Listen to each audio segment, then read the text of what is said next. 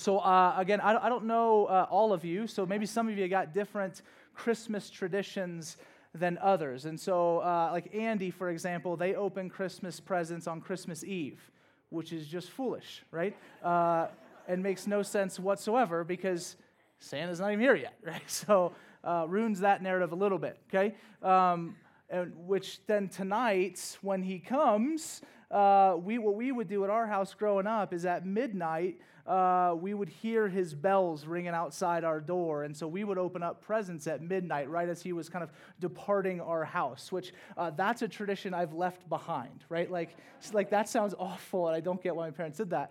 But one of the traditions that we did kind of take on is on Christmas Eve. So last night, what we do is, as a family, we sleep out in the living room together, and we bring out some blankets and mattresses, and we're laying on couches and stuff, and we watch Christmas Story, greatest Christmas movie ever. We listen to some Christmas music, and then hopefully, although this didn't happen last night because Finley fell asleep, we open up the Jesus Storybook Bible, and I'll read to them the birth account, and we'll kind of go through that. And so I want to carry that tradition on to us this morning. Now, I don't know how many of you are familiar with the Jesus Storybook Bible. It's really good, right? Like, so if you're just trying, like, if you're 50 and been a Christian your whole life and are trying to figure out, like, the grand narrative of Scripture, this thing does a phenomenal job. Now, if you're a parent and you're looking to disciple your kids well, like, pour into them, invest in them, and you don't have one of these, we give them out to all parents who want to invest in their kids. And so if you don't have one and you want one, just come to the Connect desk on your way out, and we'll give you one of these that you can follow along. So open up. Never mind, you don't have this. And so, sorry, I'm going to open up to the birth story, and I want to read from this. And I just love kind of just like, it's just so basic and yet so beautiful at the same time. And so let's read of the birth story, kind of starting in Luke 1, but from the Jesus Storybook Bible this morning. It says, everything was ready. The moment God had been waiting for was here at last.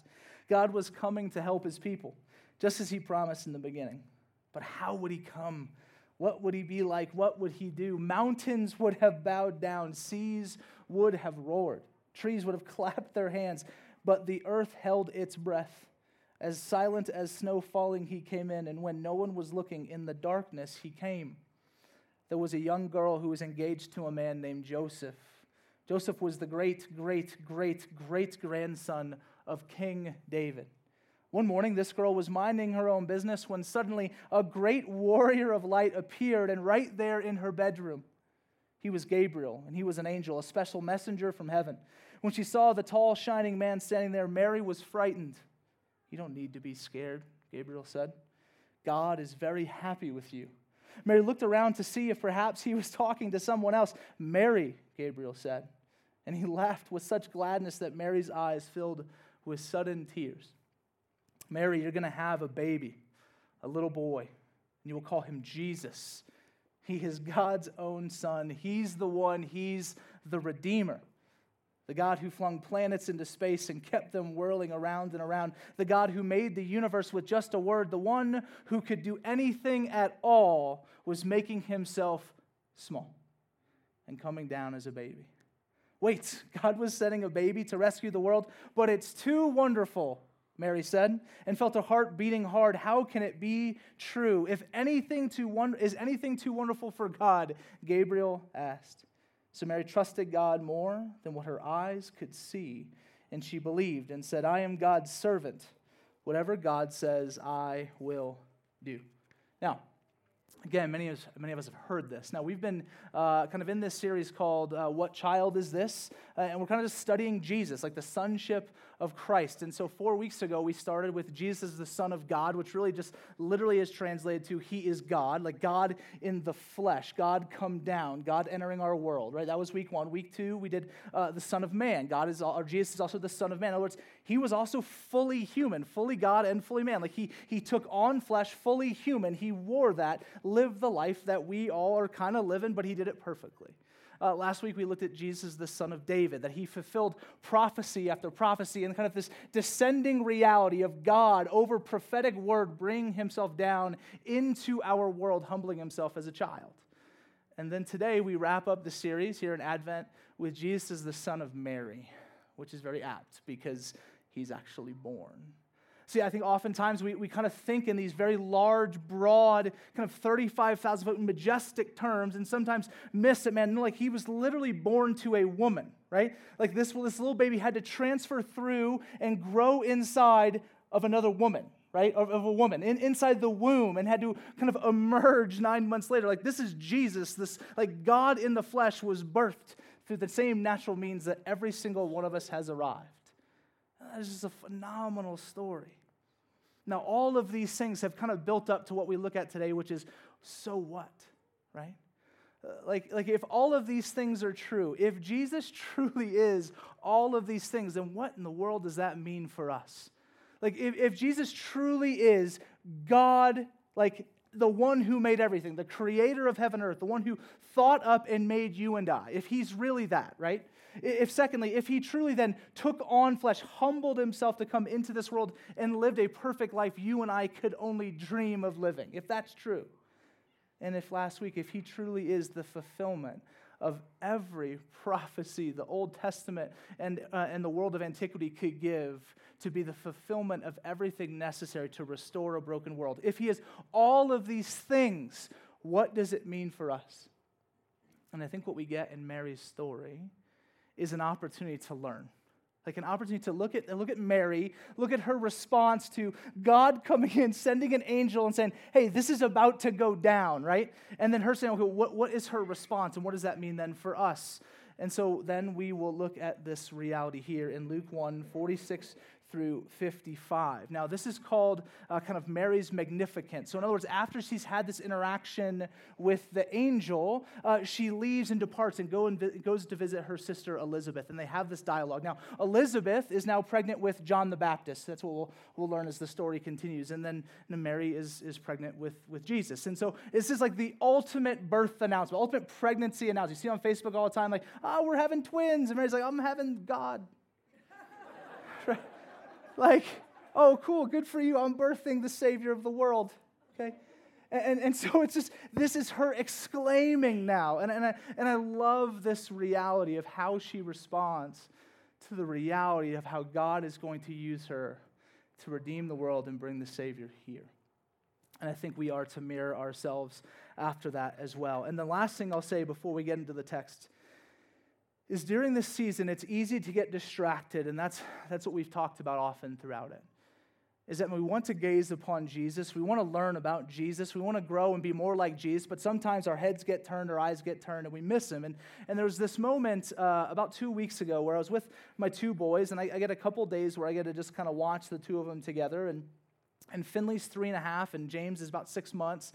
And so that means that Finley jumps on him a lot, right? Like that's kind of what that means, and wrestles him because he doesn't realize James can't do anything. And so there's this one moment where Finley's jumping up and down, and I think like accidentally jumped on some body part of James. And so James starts wailing and crying, and he's all sad. And I'm like, Finley, like, what are you doing, man? Like, he's hurting.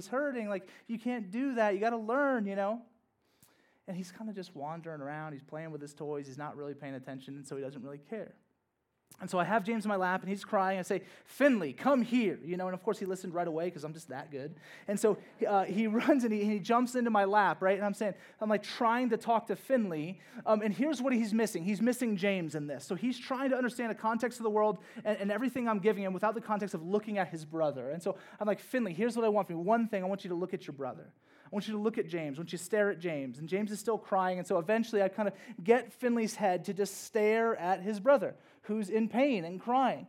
And no joke, I see kind of this light bulb moment click in my son's kind of just world, where he sees his brother hurting and in pain and connects the dots and says, Jamesy, I'm sorry.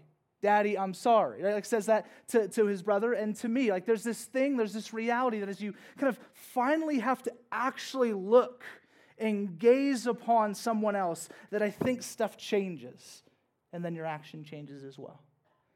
Now, during this season and during this life and in this world, man, there are so many different things to look at, and this whole series has been about us looking at Jesus as much as we can.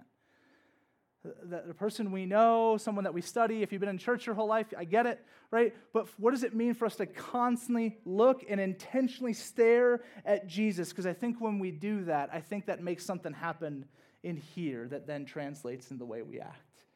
And so this is our kind of final kind of brush and desire to push into that for this season. And so let's look at Luke 1:46 through 55, and we'll kind of break it down verse by verse and try and get you guys out of here kind of quick and early. I know we got kids in here. You guys are doing awesome, but get you home so you can have time with your families. So this, verse 46, and Mary said, my soul magnifies the Lord, and my spirit rejoices in God my Savior. So her response, right, after learning all this stuff that God's doing, her response is twofold. One, I will magnify the Lord, and two, I will rejoice in him. Right? So magnification and rejoicing, like this is the normative response, I think, for those who gaze upon the reality of God's work in their life. And so again, what does that then mean for us? Is this a reality for us? Do people look at you and you become then the magnifying lens for which when someone holds you up, they see Jesus more clearly? Right? Is that happening? And then just internally, are we rejoicing in our Savior? So this morning, when we get to sing songs, and listen, I know most of y'all know the lyrics because it's Christmas music, right? So like when we're singing, is there delight? Is there rejoicing in the fact that our Savior has come?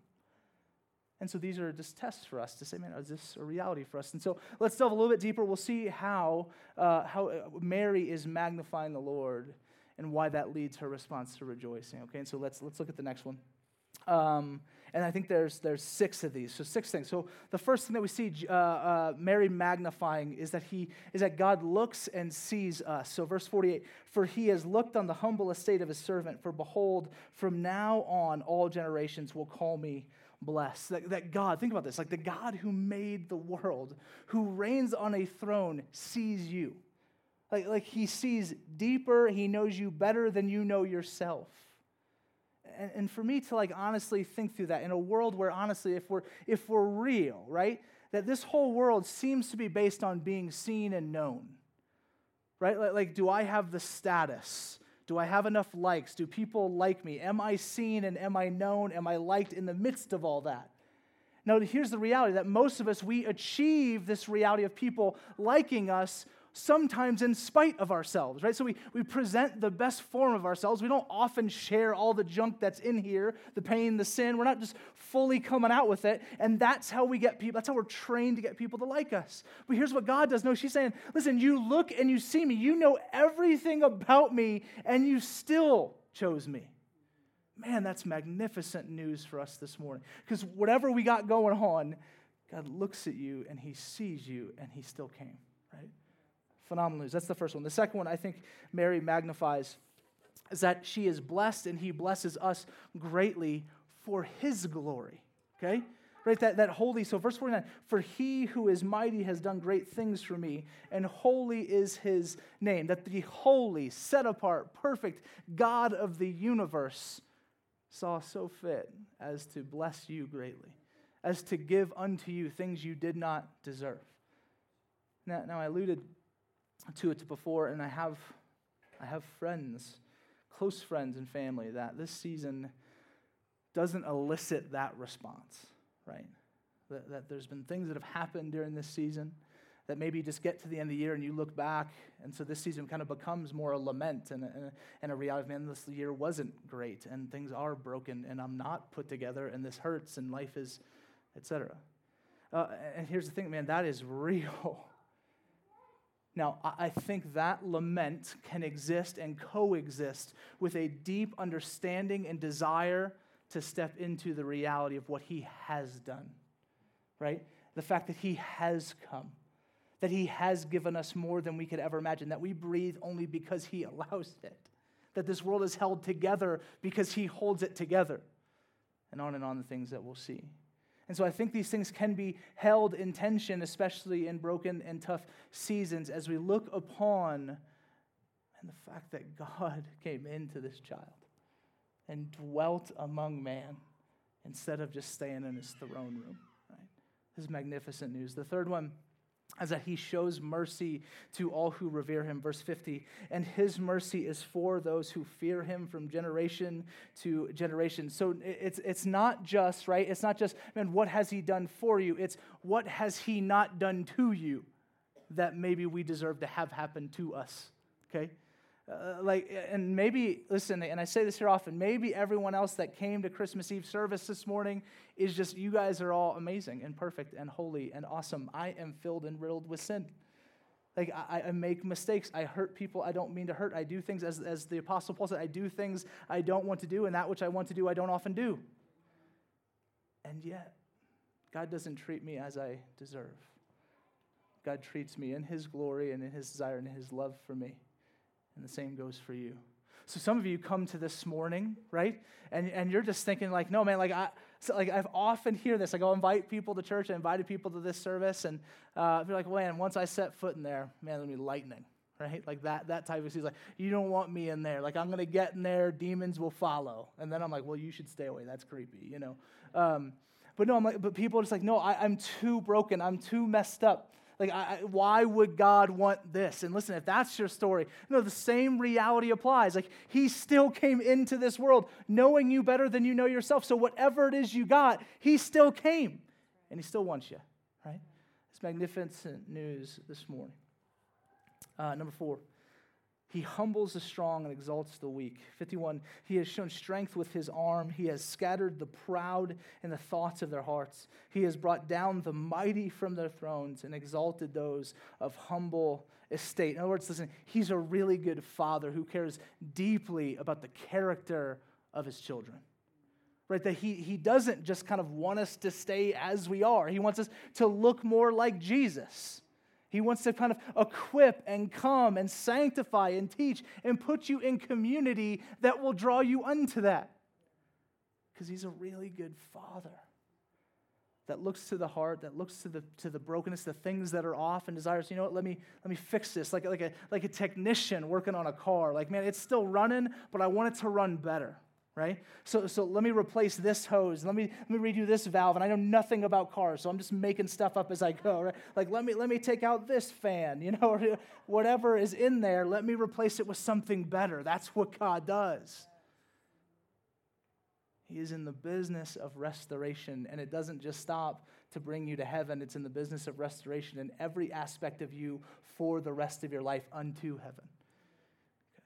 This is really good news for us. The 5th one, He cares for the least, last, and lost, and convicts the abuser. Verse 53, He has filled the hungry with good things, and the rich He has sent away empty. Why? Because He is the God of justice and peace. And so here's what Mary's doing in this moment. So this is not an attack on the rich. So if you're here and you're crushing it, like you're super wealthy, first of all, welcome. And then, just kidding. We'll be taking up the Advent offering in just a moment. No. And so, listen, no. This is not a critique on being rich, okay? That's not what this is. So what's going on here is Mary exists in a very opposite state from rich. Like, she is poor. She is uncared for. She is in the kind of the state of the system in which they existed in civilization. She was undesired. Her people were not of status, not of wealth. And so she was the downtrodden. She was the least, the last, the lost. Like, that's who she was. She was literally poor. And so when she's saying rich, she's not saying, man, just the people, anybody who has money. She's looking upon kind of the Roman oppressor that has pushed her and her people down to occupation status. And she says, God, like Jesus, though, You've come in and you've seen through all of that, and you've not just lifted us up, but then you've convicted and brought justice to those who would oppress. So, man, that is, now think about most kings, most people, when you're trying to get glory for yourselves, as we know God desires, you don't go to the least, last, and lost. Like, you go to the influencers. You go to the rich. You go to the people that are going to be able to spread your name best, right? That could buy out the billboards. That are going to be able to have the influence and the ability, right, to preach your name loudly. You don't go to Mary, a woman of, well, honestly, at this point, right, a single woman, an unmarried woman of poor estate. That's not how you go. That's not who you go to. But again, is Jesus, is God not trying to signify and tell the world something about Him and what He's about? He's a God of justice and peace. 6, He helps those who don't deserve it and forever. verse 54 and 55, as he wraps up kind of this song that she sings, like full musical. He has helped his servant Israel in remembrance of his mercy, as he spoke to our fathers, to Abraham, and to his offspring forever. Now, we talked a lot about this more last week, talking about kind of Jesus as the son of David. We talked about Israel, but if you've read your Old Testament or maybe just been in church a while or you're maybe just familiar, right? Like Israel has a fairly checkered past with God.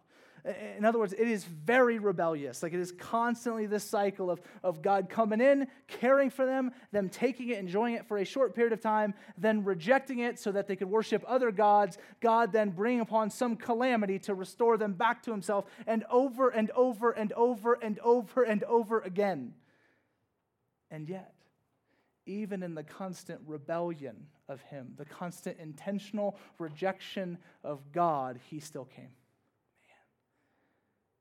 Okay, so I want you to, for a moment, let's think about Jesus, right? So again, and we shared this a couple weeks in a row, the Son existed prior to coming to this world, right? So he took on flesh. So he did not have bodily human form as we know it before the birth, before the Advent. But he still pre-existed. We know this throughout all of Scripture, Colossians 1 especially, right? Like he's been there the whole time. And so Jesus, the Christ, the Son, right, existing, looks down upon the world, and he sees a people who reject him, a people who hurt each other, a people who constantly want to do things that will destroy themselves and the people around them. He sees a people that are far off. He sees a people that could not really help him get glory. Like, what benefit is it for God in Son form, right, to come into this world except for love? Except because he sees you differently than you see yourself. Because he's the God of the universe that made us. And like, so when we talk about this baby that's born and we do presents and Santa's coming and all this stuff, and great, right? But like, all of this reality, this baby came into the world to come after and save his enemy. To come after those who hated him and rejected him for years in their own lives and then even verbally in action. And yet he still came. And so, I don't know what brings you kind of to service this morning. Maybe it's Christmas, and so that's what we do, right?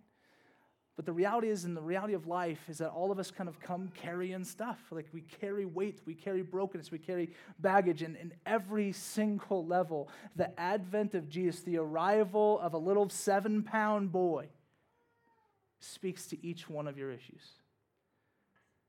Because in the midst of that, the one who made you still loves you and came for you to redeem you, restore you, not just now, but forever. Now, you might have noticed that the cross wasn't out here initially, and we don't normally have it out. We made it for Easter, and then it's just been kind of sitting in the back. And Andy had said to me when I got to service this morning, as we were setting up, she's like, "Hey, should we put the cross out?" And I was like, "No, girl, it's Christmas." You know what I mean? Like, he's just a baby. Leave him alone. And then I went back there right before service. And I'm just standing back there and I'm just praying, God, would you show up and preach your word and convict us and Spirit do some things and all that stuff. And I walk back there and I'm praying, and then I look and I see the cross and it's just sitting in the back. And then I just start crying, right? Which I keep saying is not normal for me, but I keep doing it. So I think it's the new normal. I think I'm just a crier now. But and I think I began to weep because as I'm talking to Jesus, right, who's alive, and we're getting ready to prep and teach a sermon about this baby, like the baby grew up, and he had to face that. And so in all of this season that we can get wrapped up in the reality of kind of the fun and the delight of Christmas, which I think we should. I think there should be rejoicing, but we cannot forget that this baby came for a purpose, and that purpose landed him here. Right? So why devotion? Why some of the outspoken yelling, like give your life to Jesus, magnify him, rejoice? Why all of that? Is because he went to this. If he was just a baby who came and that was exciting and is God in the flesh and he just lived this awesome life just to be amongst us, that's cool and all, but it's because of this and what happens 3 days later that we say, man, no, this requires our undying devotion to a tiny baby who came into the world 2,000 years ago. And so man, I saw it and I was like, man, we got to bring it out. And so I was like, I whispered to the interns right before, I was like, hey, you got to drag that out here right now. Because I want us to remember as we celebrate and as we sing, that as we reflect, and that don't forget that this little tiny baby that at one point Mary and Joseph literally held in the palm of their hand, right? That this baby that they loved so much, right, that they raised and poured their life into, that was long awaited and expected, not just by them, but like all of Israel and the world indeed. Grew up and in 33 years later would die the death that you and I deserve to die. That is just a crazy story. But that's what we celebrate at Christmas. It's not just the baby, it's that the baby was God. And he grew up and did what we could not do. And then he'll make it and has made it so that those who revere and love and know him and will celebrate Christmas for eternity with him. That he is not just arrived, but he is here and present forever. That is a celebratory thing. That is what I think leads Mary to rejoice. And should lead us to rejoice as we get an opportunity to sing a bit more. Last little story, and I'm done. The other day, I was talking to Finley again, and you know, feel free to judge me. We've gone like half pagan, and we still talk about Santa and stuff. And so, you know, we're like, Finley, who do you like more, Santa or Jesus? You know, and I'm just curious. And he says Santa, and I'm like, I'm a terrible parent, you know. And I said, well, you know, like, and we're talking. I'm like, okay, well, who do you like more? Do you like Daddy or Santa? And he says Santa, you know. I'm like, at this point, I'm starting to get angry, you know. And I said, and this is always the kicker. I'm like, well, who do you love more, Mummy? And we do say Mummy because Verity's from South Africa. So do you love Mummy or Santa? And he says Santa, right? So I'm like, now you're just acting a fool, like something's off, you know. So we need to talk further. And so we begin to investigate. And we have this conversation, and we're just talking about Santa and talking about Jesus. And eventually he just gets it because he's really excited. So in the moment, he knows Christmas is coming. So he's like, Santa, Santa, Santa. So we talk further, and so we get to the end, and I ask him again afterwards, talking about, and none of this was like persuasive speech to my kid of like, you need to choose the right answer next time. It was just him and I talking about Jesus and talking about Santa, and I asked him again, then I said, Finley, like, who do you like more? You like Jesus or Santa? And he says Jesus. And I said, why? And he said, because he's always here. And that language for me was so amazing and powerful because, like, look, Santa's coming one day a year, 365th, right? And we all celebrate. We got a season around it, so it's a month depending on how, you know, if you're I'm going to start buying, you know, listening to Christmas music in November like a crazy, or what. And he's like, Jesus is always here. And I was like, all right, dude, like, little theologian. Because he's always here. He came, and he has not left because his Spirit is present in this world. And one day he will come back here and reign forever as King. We celebrate all of that and rejoice in all of that this Christmas. Amen? Let's pray. Heavenly Father, we love you. We thank you for this season. We thank you for Christmas. God, we thank you for all the joy that is wrapped up in this season. God, we pray that continuously we would always more and more direct that joy, God, to you. God, knowing you are the one that brings about joy and happiness and goodness. God, but thank you that you use things and wonder in this world, God, to point to your beauty, to tell us stories, God, of your just graciousness, God, of your gift giving in the form of your Son. And so, Lord, we celebrate as a family this morning, but we know we unite with just millions, like millions of others this morning that we gather to sing and to celebrate and to rejoice in the Savior of the world who's come. We pray, Lord, that even as we go from this place later on, God, that we would then also magnify you in every place we are. And that cycle would replace the cycle of old. God, instead of just rejection of you, God, there'd be a constant magnifying of you through our lives, through a rejoicing of what you've done, that you have come and that you are here. Jesus, we love you and we thank you. It's in your name we pray. Amen.